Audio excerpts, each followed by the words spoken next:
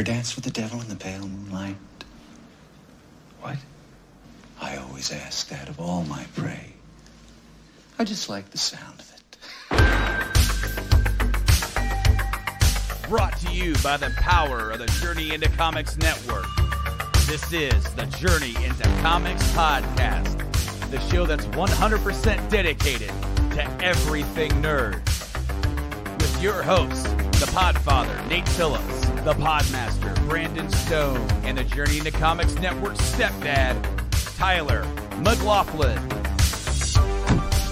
Time to make the chimichangas. 30 seconds. Hey! Excellent! Finally.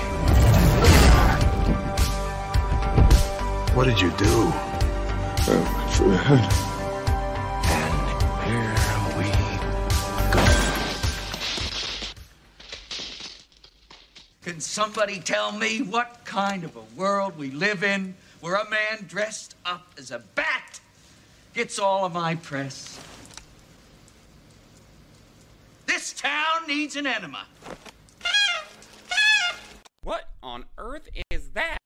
What's up, true believers? Welcome back to another episode of Journey into Comics. Today, it's Journey into Comics 328.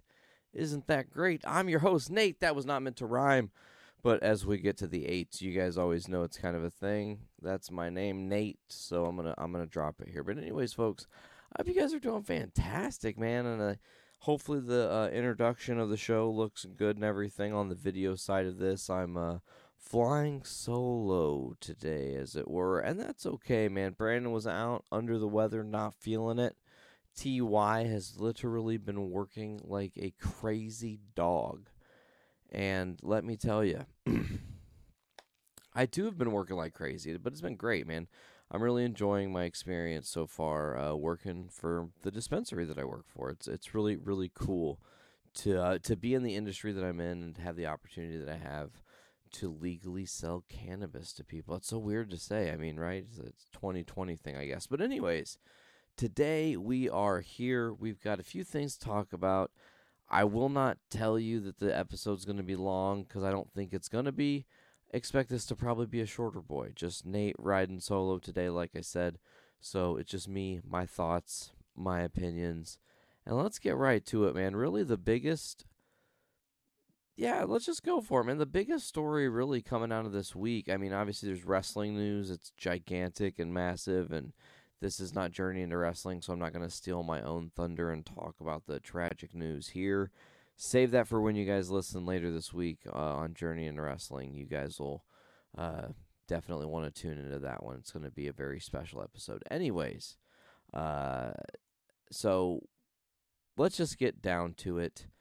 We had Christmas just happen, and we learned a few months ago or a month or so ago that we were getting Wonder Woman 1984 released for free on HBO Max for the first 30 days. If you were a Max subscriber, and they're also releasing it in theaters.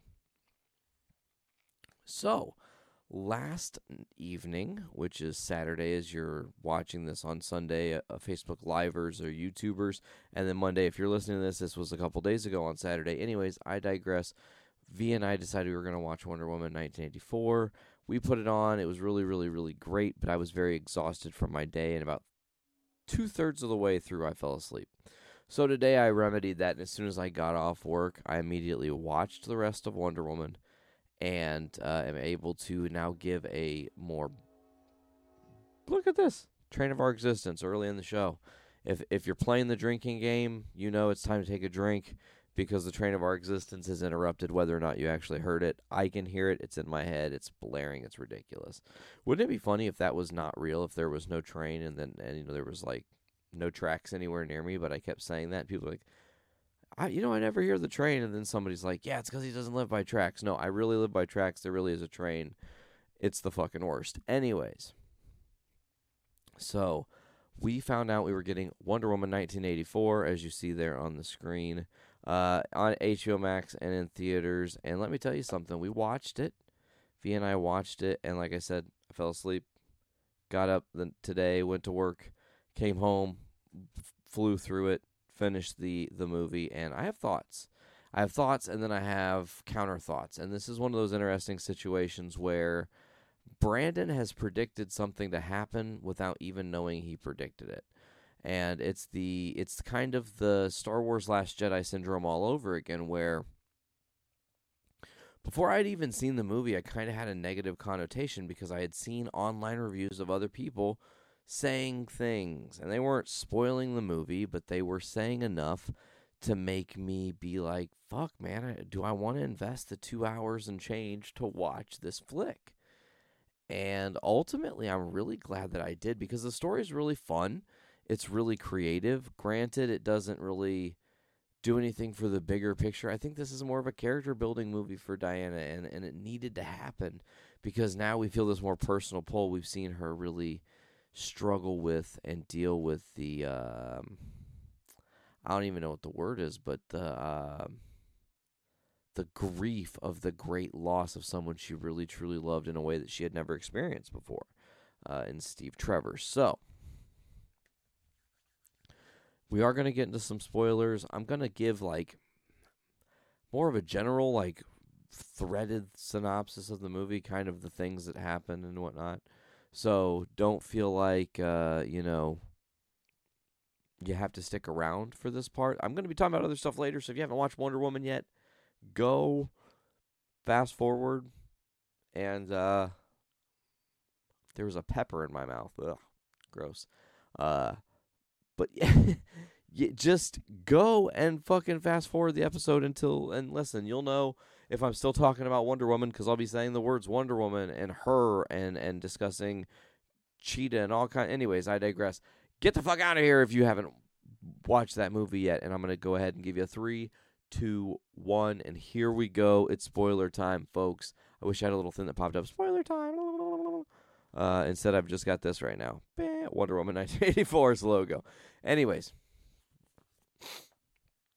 So, the movie kicks off and we get this like really cool opening scene. They did actually put this out on HBO Max before the movie came out. It was like kind of a little teaser, and it's young Diana going for this, essentially winning this marathon type race against other Amazonians, and the way fate has it, she does not win, because even though she should have won, technicalities, I guess I'll say. So that happens, and you're like, okay, that's cool, interesting, and you learn about Asteria in that moment, and kind of the backstory there. And then you get in the forward times, and we're in the modern era, and there's like cars racing, and it's about to hit this person. Pow! All of a sudden, the car misses the person and spins out, but no one gets hurt. And it's like, oh, there's Wonder Woman. And then there's, other shit going on, and she's interfering and saving the day. And there's like a heist essentially at a jewelry store that has an underground illegal thing being ran through the back door. So, she stops the robbers, who are really clever. They're like, we won't say anything if you don't. And they're like, fuck, well, that we run this illegal operation, so I guess we've got to let you in and rob us. And it's okay. So that's like all the little tiny stuff. The main part of the story is that you got this lady Barbara, who's played by Kristen Wiig, and she's a cryptozoologist and an anthropologist and ontologist and all these ologists. She's all these ologists. And maybe it's ologists. I don't know. That doesn't work. Anyways, she's studying this crate of items that has been recovered from the actual robbery, these really rare items. And she's supposed to figure out if they're real or fake or whatever. So there's this one specific item called the Dreamstone, and Diana also works at this museum place that Barbara works, so they're kind of co-workers, and they become buddy-buddy, and there's like this like buddy cop like friendship going on and real admiration. And Kristen Wiig plays this really nerdy, like recluse, secluded character who gets overlooked by everybody, even when she shouldn't, because she's very good at what she does. And essentially they come upon the Dreamstone, and the one guy grabs the Dreamstone. He jokes. He says, "I need a coffee." And boom, this guy's like, hey, does anybody want this extra coffee? Ernest said he doesn't want it. And the dude's like, holy shit, I got my free coffee. That's crazy. Well, people start asking for things from the Dreamstone, and Barbara has a wish. And she actually wishes to be more like Diana, which is a interesting wish when you don't really know Diana's backstory, because she's just being a person at this moment. She's not in, her Wonder Woman outfit or anything like that. So then you had, the moment where Gal Gadot's Diana has her own wish, and she wishes for Steve Trevor to come back. And of course, that really, the science of that, you're thinking like, he died in the teens. This is the 80s, 70 years of decomposition. Like, I'm not thinking that's going to be such a great time. And let me tell you, the way they got around it was actually very clever, and I thought it was just a really, like, okay, sure, like, it's a comic book movie, so you got to suspend your disbelief a little bit. So she makes this wish, and his spirit, the embodiment, the spirit of Steve Trevor, finds another dude, a different dude, a not Chris Pine-looking dude, and takes over his body, fucking, like, Casper style or some shit. And essentially she, through some motions and recreations of the first movie, believes that it's him and can only see Steve Trevor. She can't see the embodiment, the guy he is inside of. So it's this really interesting thing where you have moments with him, and that's really cool. But then you have the most interesting character of all, which is Maxwell Lord. But anyways, Maxwell Lord, played by Pedro Pascal, who plays Mandalorian, was amazing, man. Such a great villain in this movie. Did such an amazing job of just bringing the worst and bringing out the absolute darkness in all people. And the way that they played this character off was just so brilliant. The wish that he wishes was so brilliant. Like the whole thing was just so good. So Maxwell Lord kind of starts to like fall for Barbara, and of course the Dreamstone is in her possession, so eventually he gets it, and when he gets it, he says, I wish to be the Dreamstone. And essentially he takes over the power of the wish and can like speak and has like a conscience. But one thing you don't know throughout the majority of the movie is that for every wish there's consequences. And I think that was really clever and really beautifully done. Is like sometimes you can, I think Metallica says it in King Nothing, be careful what you wish, you just might get it. Careful what you wish, you may regret it, because sometimes you can get everything in the world that you want, but the fallout after can be bad, or the ramifications surrounding it. There's all kinds of possibilities. So the Dreamstone having this like trickster god that creates it, that essentially the stone takes from that person some way, gets really tricky, because you have all these, like Maxwell Lord's smart. He goes to all the leaders and all the powerful people and wishes for them, or gets them to wish for things he knows that they want to control, then gain their own power. And there's just like this city that, the guy says he wants his family's dynasty to be fully rebuilt, and like the Beijing dynasty comes back and it like fucking 6-foot wall around this whole thing and cuts off part of like the most poverty stricken areas. It was really cool. And like the whole thing is great. And then of course Diana's there and she's got some cool battle moments, and I love the action. The way they do the action scenes are nice. I don't know that I'm a fan of the flying parts and some of that stuff, but I digress. There was a really cool scene where, yes, we get the invisible jet technically. Diana's talking about how she started to learn how to use, I think this is where we learn about Asteria some more, her power to turn things invisible. And she eventually turns this jet invisible, and then there's some really cool moments, and they're like flying, and there's the fireworks because it's the 4th of July, and it's like kind of this beautiful thing. It's really interesting. You released a 4th of July movie during fucking Christmas, and I know it got released late and everything like that, but like, man, how cool would it have been if that would actually been a timed thing and been the summer feel, and we were all like warm and shit and not freezing our nut satchels off because it's 4 below, god damn it, outside. So, we get to the part in the movie where, things kind of start to shift gears. Maxwell Lord is exceeding his power because the stone's starting to take from him because he's using the wishes of other people to get what he wants, but he's also deteriorating himself. It's very complex. And, also Barbara is starting to evolve. She's starting to get more attractive looking and doing herself up differently, and then getting to the point where she, she's really going all out and looks totally just bombastic, knockout, hot, chick type thing going on, and real confidence boost 3000, and then starts to be kind of evil. And then, there's a really interesting double dichotomy scene where, like, early in the movie, Barbara, when she's innocent and kind of, like, nerdy, is walking, and this guy tries to, like, sexually assault her, and she's like, ah, and fucking Wonder Woman saves the day and, like, beats dude down, gets him away. But then, like, later, she's walking Barbara as like, she's, like, all confident and, like, on the verge of being Cheetah, and the dude is there, and he says something to her, and she remembers, and she just starts fucking this dude up. I mean, kicking the hell out of him. And then the homeless guy that she had helped earlier in the movie is like, Caesar is like, oh, hey, yo, Barbara, what are you doing? You can't be kicking this dude. Come on, Barbara. God, no, what are you doing? Like, don't be so evil. And she's just like, mind your business. And she takes off. So we're, building to the climax, and, there's kind of like one sprinkled moment that's really important to mention now because it really hinges on the whole movie, is that Maxwell Lord does have a son who's he's splitting custody with.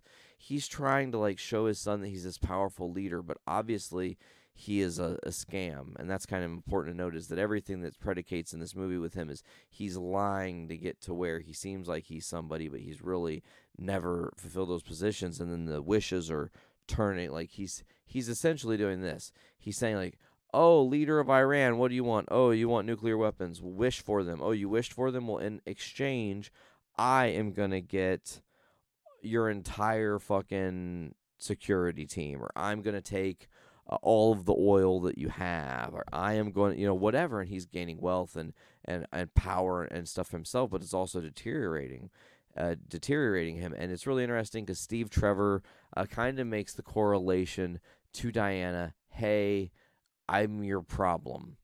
Because one thing that I did also forget to mention when they were in the really sick scene that is actually in Egypt, is that Diana goes to save these kids, and as she's swinging with them, she loses the grip of the lasso of truth and falls and rolls with these kids. And, like, really, technically, she probably would have fucked them up had they rolled like that for real. She would have bounced their head at least 3 or 4 times off the concrete like a basketball. It was awful. But anyways, so yeah, that kind of thing happens. And then so she's starting to lose her powers, and Steve says, I'm the reason. You wished for me, and I realized that, and I'm already dead, and I realized that too. Obviously, I'm the spirit or whatever, kind of like Ghost with Patrick Swayze. And he's like, listen, I'm the problem, but I don't have to be. So there's like a real sacrificial moment with him later on, and she like lets him go, and it's really beautiful and sad, and the score is really well done. I will say there was some online haters that said like their biggest complaint was the music in the movie. I loved the orchestral score of this movie. It definitely made it more like a serious type film. But I do also agree that sprinkling some actual 80s music in this movie would have really, really, really changed the tone and really made it even better than it was. But that's me jumping a little bit further ahead. So we get to the part where,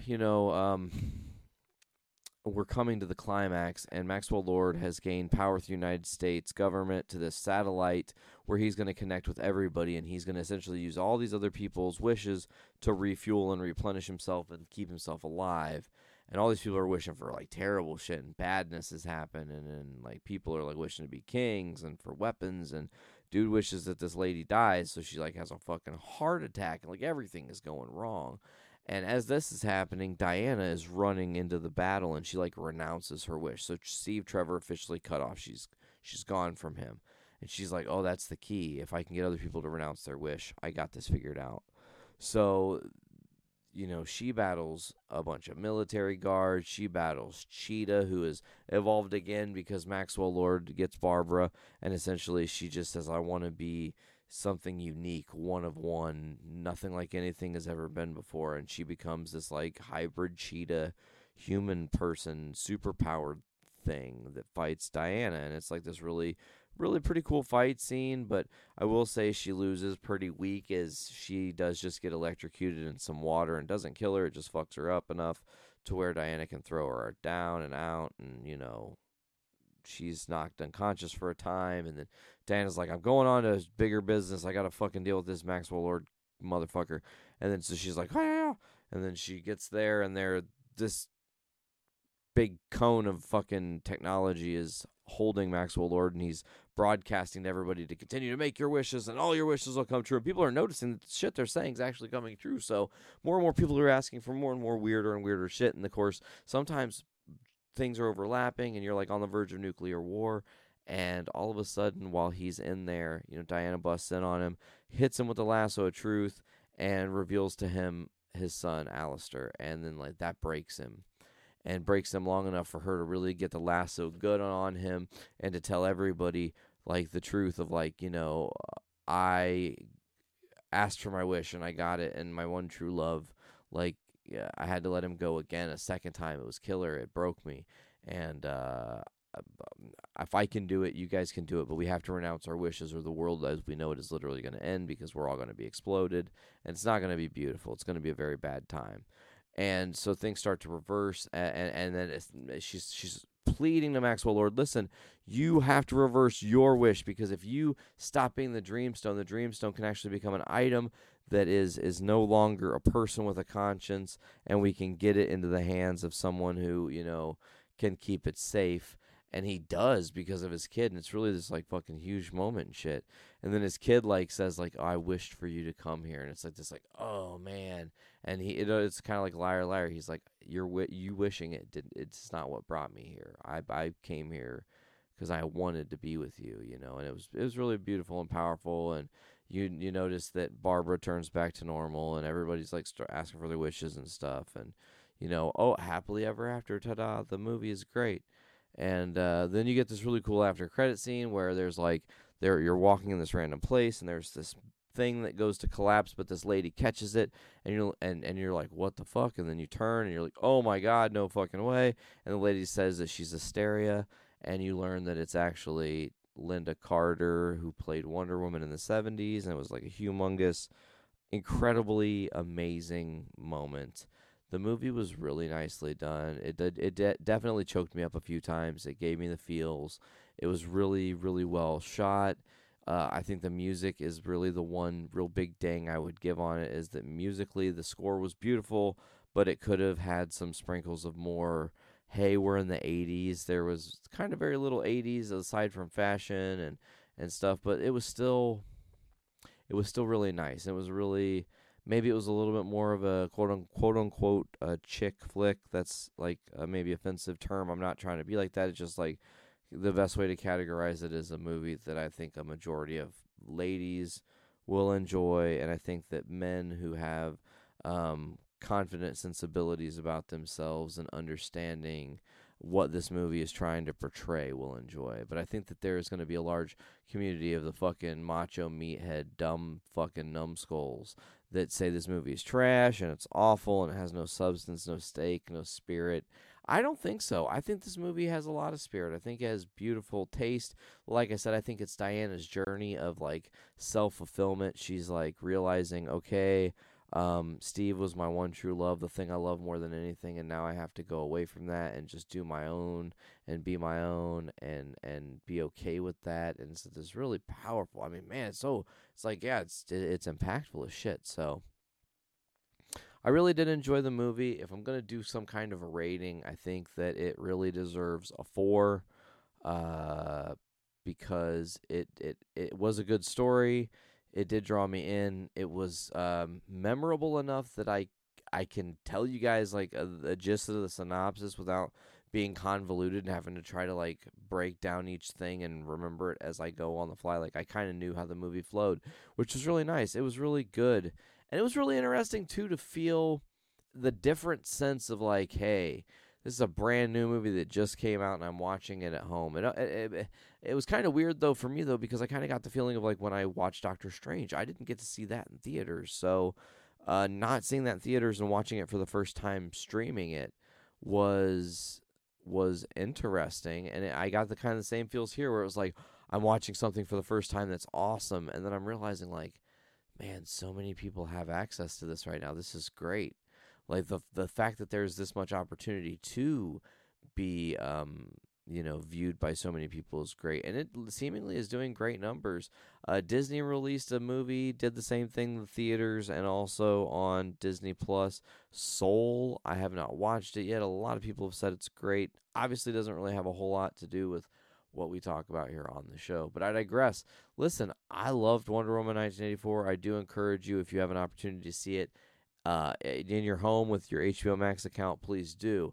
If you can go somewhere safely, socially distanced, with mask on at all times, don't be a stupid shit and sit there the whole time and try to smash popcorn just to be like, oh, haha, I don't have to wear my mask. Like, be conscious, man. You're going to be sitting in the spot for 2 hours with other folks you may or may not know, and who knows what shit you got on you that you may or may not know. Anyways, let's move on. We're going to talk about a couple other things here while we are in it. One thing I want to talk about with Wonder Woman is actually its Rotten Tomato score. It actually debuted certified fresh. And then it kind of got tanked down to just a still fresh score of 66%. So it did pretty good. Just behind Wonder Woman and Shazam.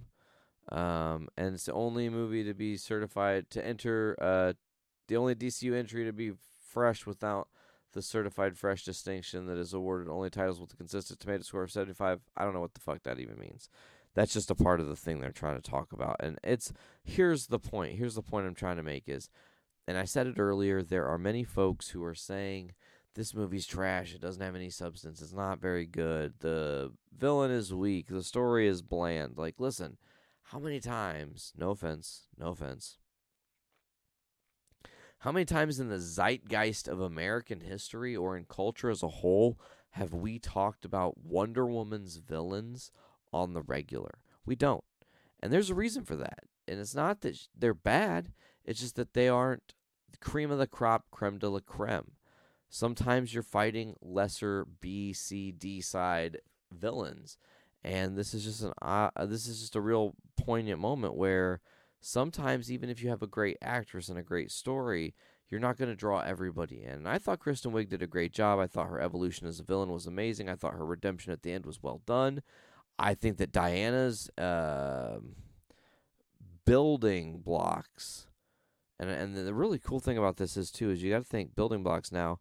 This movie takes place before she shows up in Batman versus Superman: Dawn of Justice, right?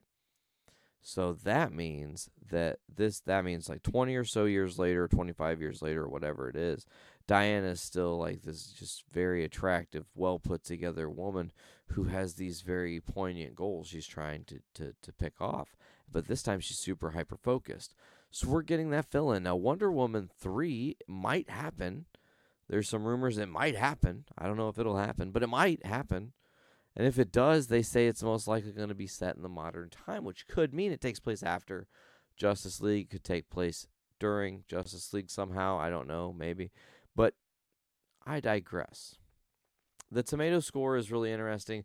We talk about that a lot. Like I said earlier, Brandon kind of unintentionally said that other movies were going to suffer from that a lot, where some people love it, other people hate it, and then I think that the people that hate it say so much that it affects people who want to like it. And then they don't even get a chance to like something they might have liked because they come in with this negative view. I mean, Vulture said it was an empty spectacle. I don't know if that's true. The Atlantic says it was refreshingly silly and an airy adventure that marks a charming end to a tiring year of cinema. I mean, that's cool. Those are nice reviews. Some of the bad reviews are just, like I said, empty spectacle, and makes for showing the dire state of Hollywood filmmaking as a whole. Like, That's not true. I thought Wonder Woman was well done. Like, stop trying to dig your heels in and get the fucking headline to hype people up. You know, yeah, you guys have costed it certified fresh status, but I think there's still a lot of people that really enjoyed the movie, and I'm one of those people. So, fucking haters gonna hate, bro. I'm so sorry. I'm actually shouting out something because I don't know anything about it, but the poster looked really dope, and I figure this is a good way to shine some light on, you know, a project that maybe needs some light shined on it. We do like to help Kickstarters and other people who are trying to crowdfund their project. So let's talk about it. Bat in the Sun, they are the creators of the fan favorite mashup videos like Superpower Beatdown and online series Ninjak vs. the Valiant series, are prepping for another Batman fan film with Batman Dying is Easy. Ahead of their release of the film, which has previously raised over $57,000 on Indiegogo, an official poster for the fan film has been released online, and Dying is Easy will see actor Kevin Porter return to the part of Batman, having played the role for Bat in the Sun production since 2005, going up against Aaron Schoenke, who will also be playing the part of the Joker. Their official description of the fan film on their Indiegogo campaign, they described the film as the following. We want to create a short film featuring the Dark Knight and the Clown Prince, locked in a battle of words that gives us an in-depth look at their complex characters. This is something we have yet to see in live action. We want to give fans something they've always craved with these characters, a psychological, dark detective story with an almost horror film feel. This film is created by fans for the fans. This film will feature all original costumes, sets, and musical score. And, you know, the poster's pretty basic. It's obviously a Batman poster, so he's on the front. He's kind of angled. He's pointing, you know, angly. The moon's over his shoulder. The Batman logo's down the bottom. Dying is easy, you know. And I think you guys should check it out. It looks cool. I'm excited. I want to go throw them some bones and give them some dinero to possibly fund their project. I've got the burps, my goodness, or the hiccups, or some combination of the both. It's definitely that pizza I ate earlier. Holy cow. All right, so let's get into it. We have some Marvel stuff. And the Marvel stuff, guys, I'm going to start with kind of a little bit of a rant here. I don't even know if it's a rant. I don't even know how I feel about this. I posted about it, but listen. If you watch our show, if you listen to our show, if you check our show out on the different places that you can check the podcast out on, you know that last week, if you listened to last week's episode, that's JIC 327, that I said, and I quote, Giancarlo Esposito should definitely play Dr. Doom in the MCU on Sunday before this past Christmas week happened. So it was Sunday the 20th. Color me surprised when days later, all over the internet, it's starting to do this kind of steamrolling thing where it's saying that there are odds now that Giancarlo Esposito is odds-on favorite to be fucking Dr. Doom. What? Like, come on. It's very strange to me. I am just a speculator, and that's what I do. I love speculating and saying, man, these are the fan castings I would love to see, and these are some of the stories I'd like to see them tell. And if I had this cast and this story, this is kind of where I would try to drive the narrative, you know, because that's fun. That's the guessing game of this game that we love of comic movies and comic stories as a whole in all the mediums that they're in. So color me surprised when they're saying something that I suggest becomes like this thing that just like clicked with everybody. It's very strange to me. I think it is a very, very, very solid choice. Somebody said, don't you need someone younger? I don't think so. I think you don't need to be ageist and worry about Giancarlo being older. He's going to do what he's going to do, and he's going to kill it regardless.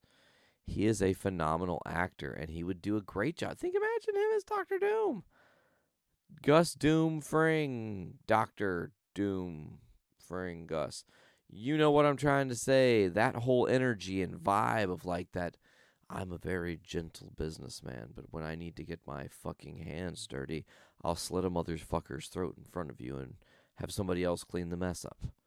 And although my only demise is Hector Salamanca and that goddamn belt. Anyways, so it's really cool to see that, people are about that. I do hope it happens, especially speaking of all the Marvel shit. And let's talk about that for a minute. I figured, and this is, as I said, a shorter episode, but we have a bunch of stuff coming out. We've got WandaVision. We've got Falcon and the Winter Soldier. Of course, these are all coming out 2021, so we've got WandaVision in January of 2021, Falcon and the Winter Soldier in March of 2021. Morbius is also in March of 2021, which is interesting. I wonder if that'll get bumped or shifted at all.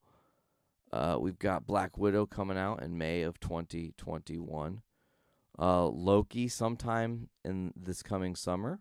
We'll see when. I would say probably July, but we'll see. We've got Venom, Let There Be Carnage coming out June 25th. Shang-Chi comes out July 7th of 2021. The What If animated series from Marvel on Disney Plus comes out in fall of 2021. Eternals is November 5th of 2021. The Miss Marvel series sometime late 2021. I would assume Christmas or Christmas-ish time, especially with some of the set pictures. It just seems like that's what's going to happen. Hawkeye is going to probably be in that same time frame. It could be January of 2022, but they're anticipating it in 2021. We're definitely getting Spider-Man 3, which we're going to be talking more about here in a minute. December 17th of 2021. She-Hulk is coming out early 2022, which is going to be awesome, bringing Mark Ruffalo's Hulk and Tim Roth's Abomination in.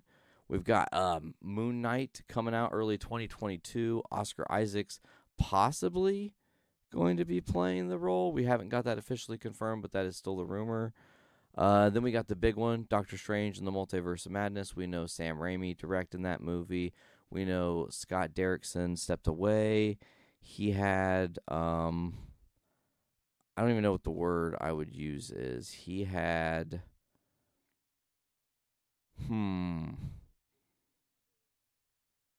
creative differences, but I think more Marvel was saying, hey, like, we need this movie to kind of deliver X because of what it's going to set up. And he was like, oh, man, but I had this story for this, and it was going to be more this. And they're like, but we have to do this because we're trying to world build here. And he was like, nah, man, I don't want to work with you and do that. I want to do my own thing.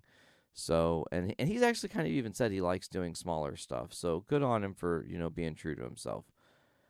In May, we've got Thor, Love and Thunder, which is exciting, very much so, especially considering we're going to have members of the Guardians of the Galaxy, Christian Bale as Gore the God Butcher, return of Valkyrie, Jane Foster, who's probably going to be Thor, what we see happening for this one.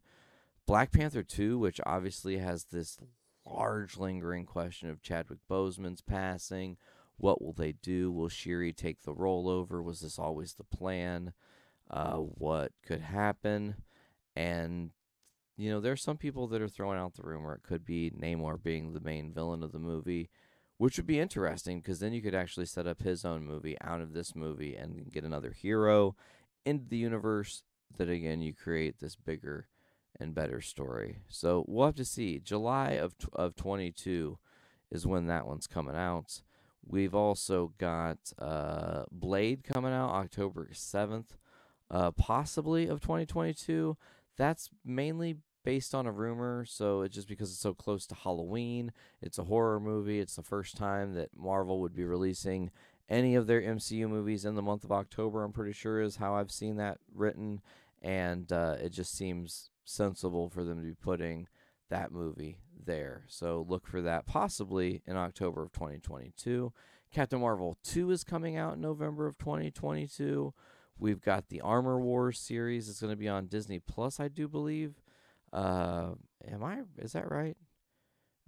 Yeah, I think so. But that's going to be coming out in 2022. Ironheart is going to be coming out as a Disney series in 2022. Secret Invasion's coming out in 2022 as another Disney series, a Disney Plus event series. The Guardians of the Galaxy Holiday Special will be holidays of 2022, and of course that's being filmed in conjunction with the Guardians 3 movie, which we will be getting Guardians 3, Ant-Man and the Wasp, Quantumania, and the Fantastic Four, quite possibly in a very, very similar same time frame, maybe even in the same year, 2023. Beyond that, we've got, other movies that are rumored and stuff, and series that have been announced that we, don't have enough information on yet, but I'm really, really genuinely looking forward to everything Marvel throws at us. And actually, a lot of people are kind of saying it, and this makes a lot of sense to me, is that the rumors are that Sam Raimi played a really large role in convincing the stars who were in the Spider-Man series for him to actually return to become what is shaping up to be the live-action Spider-Verse that we're most likely going to get in Spider-Man 3 and in Doctor Strange in the Multiverse of Madness. So I'm really excited for what's to come in the MCU, especially with when you look ahead and you see all the great things that are coming and the building blocks they're trying to put out. You can't help but have a grin and a smile and know, like, man, 2021 is going to be stacked, 2022 is going to be stacked, 2023 is going to be stacked, and that's all the stuff I just said is only in the next 3 years. So that's really mind-boggling in and of itself as well. That we're going to get this much Marvel content is really cool. It really is. And as fans, we have to be appreciative. And I'm sure we're going to get reviews, and there's going to be some series that do great, some series that flounder, some series we love, some series we hate. But I just really think that as fans, we are going to have an opportunity to really see the sandbox as they've always wanted to show us. And as technology continues to evolve and change, we're going to get to see these stories in an even more unbelievable, incredible manner.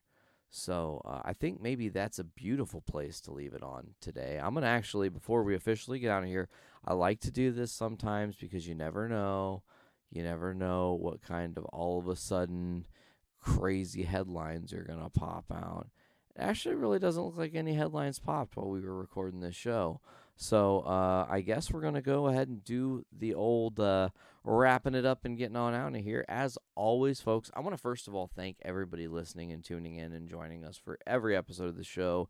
It is an honor and a pleasure and something that I hold really dear to my heart, this thing called podcasting. As I sit here today, we're only a few short weeks away for what is going to be the 7-year anniversary of this show, which is absolutely unbelievable, and I'm